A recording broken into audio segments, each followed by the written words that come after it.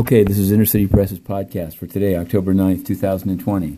Here in the Southern District of New York Courthouse, we've covered more than 10 cases. But once again, we're going to focus on one from the EDNY across the river. Maybe we feel a little more free reporting there. I'll explain. Joseph Falcone was sentenced today for his role in defrauding investors about a wine sold on the TV show Shark Tank.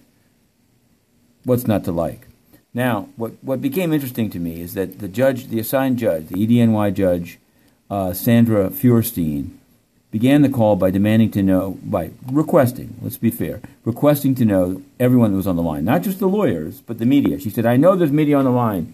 Identify yourself. So we did. Inner City Press, Matthew Russell Lee.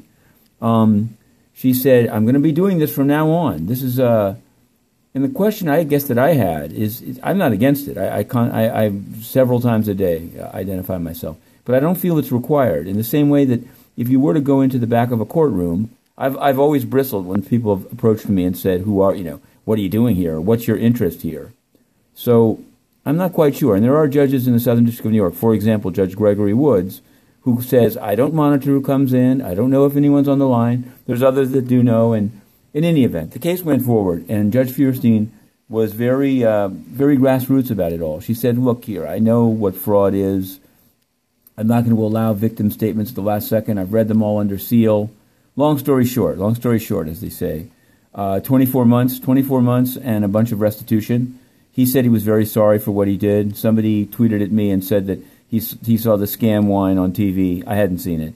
But there it is. Meanwhile, only a few blocks uptown in the United Nations. First, we're not allowed in. Antonio Guterres, totally corrupt. We asked about his links to the China Energy Fund Committee.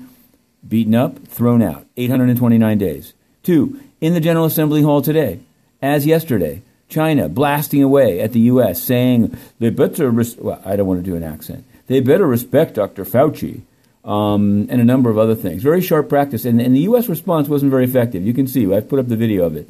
So I don't know. What's happening next? What I know is that the UN is very corrupt. But today, because the Nobel Peace Prize went to the World Food Program, Antonio Guterres tried to jump all over it and make it like he'd won something. He won nothing. He stuffs his face. We put that photograph up. He takes public money to go on secret vacations to Lisbon, and today we learned from his spokesman, not from, but in the briefing that we covered and live streamed and mocked, that Guterres has left the city twice during the pandemic.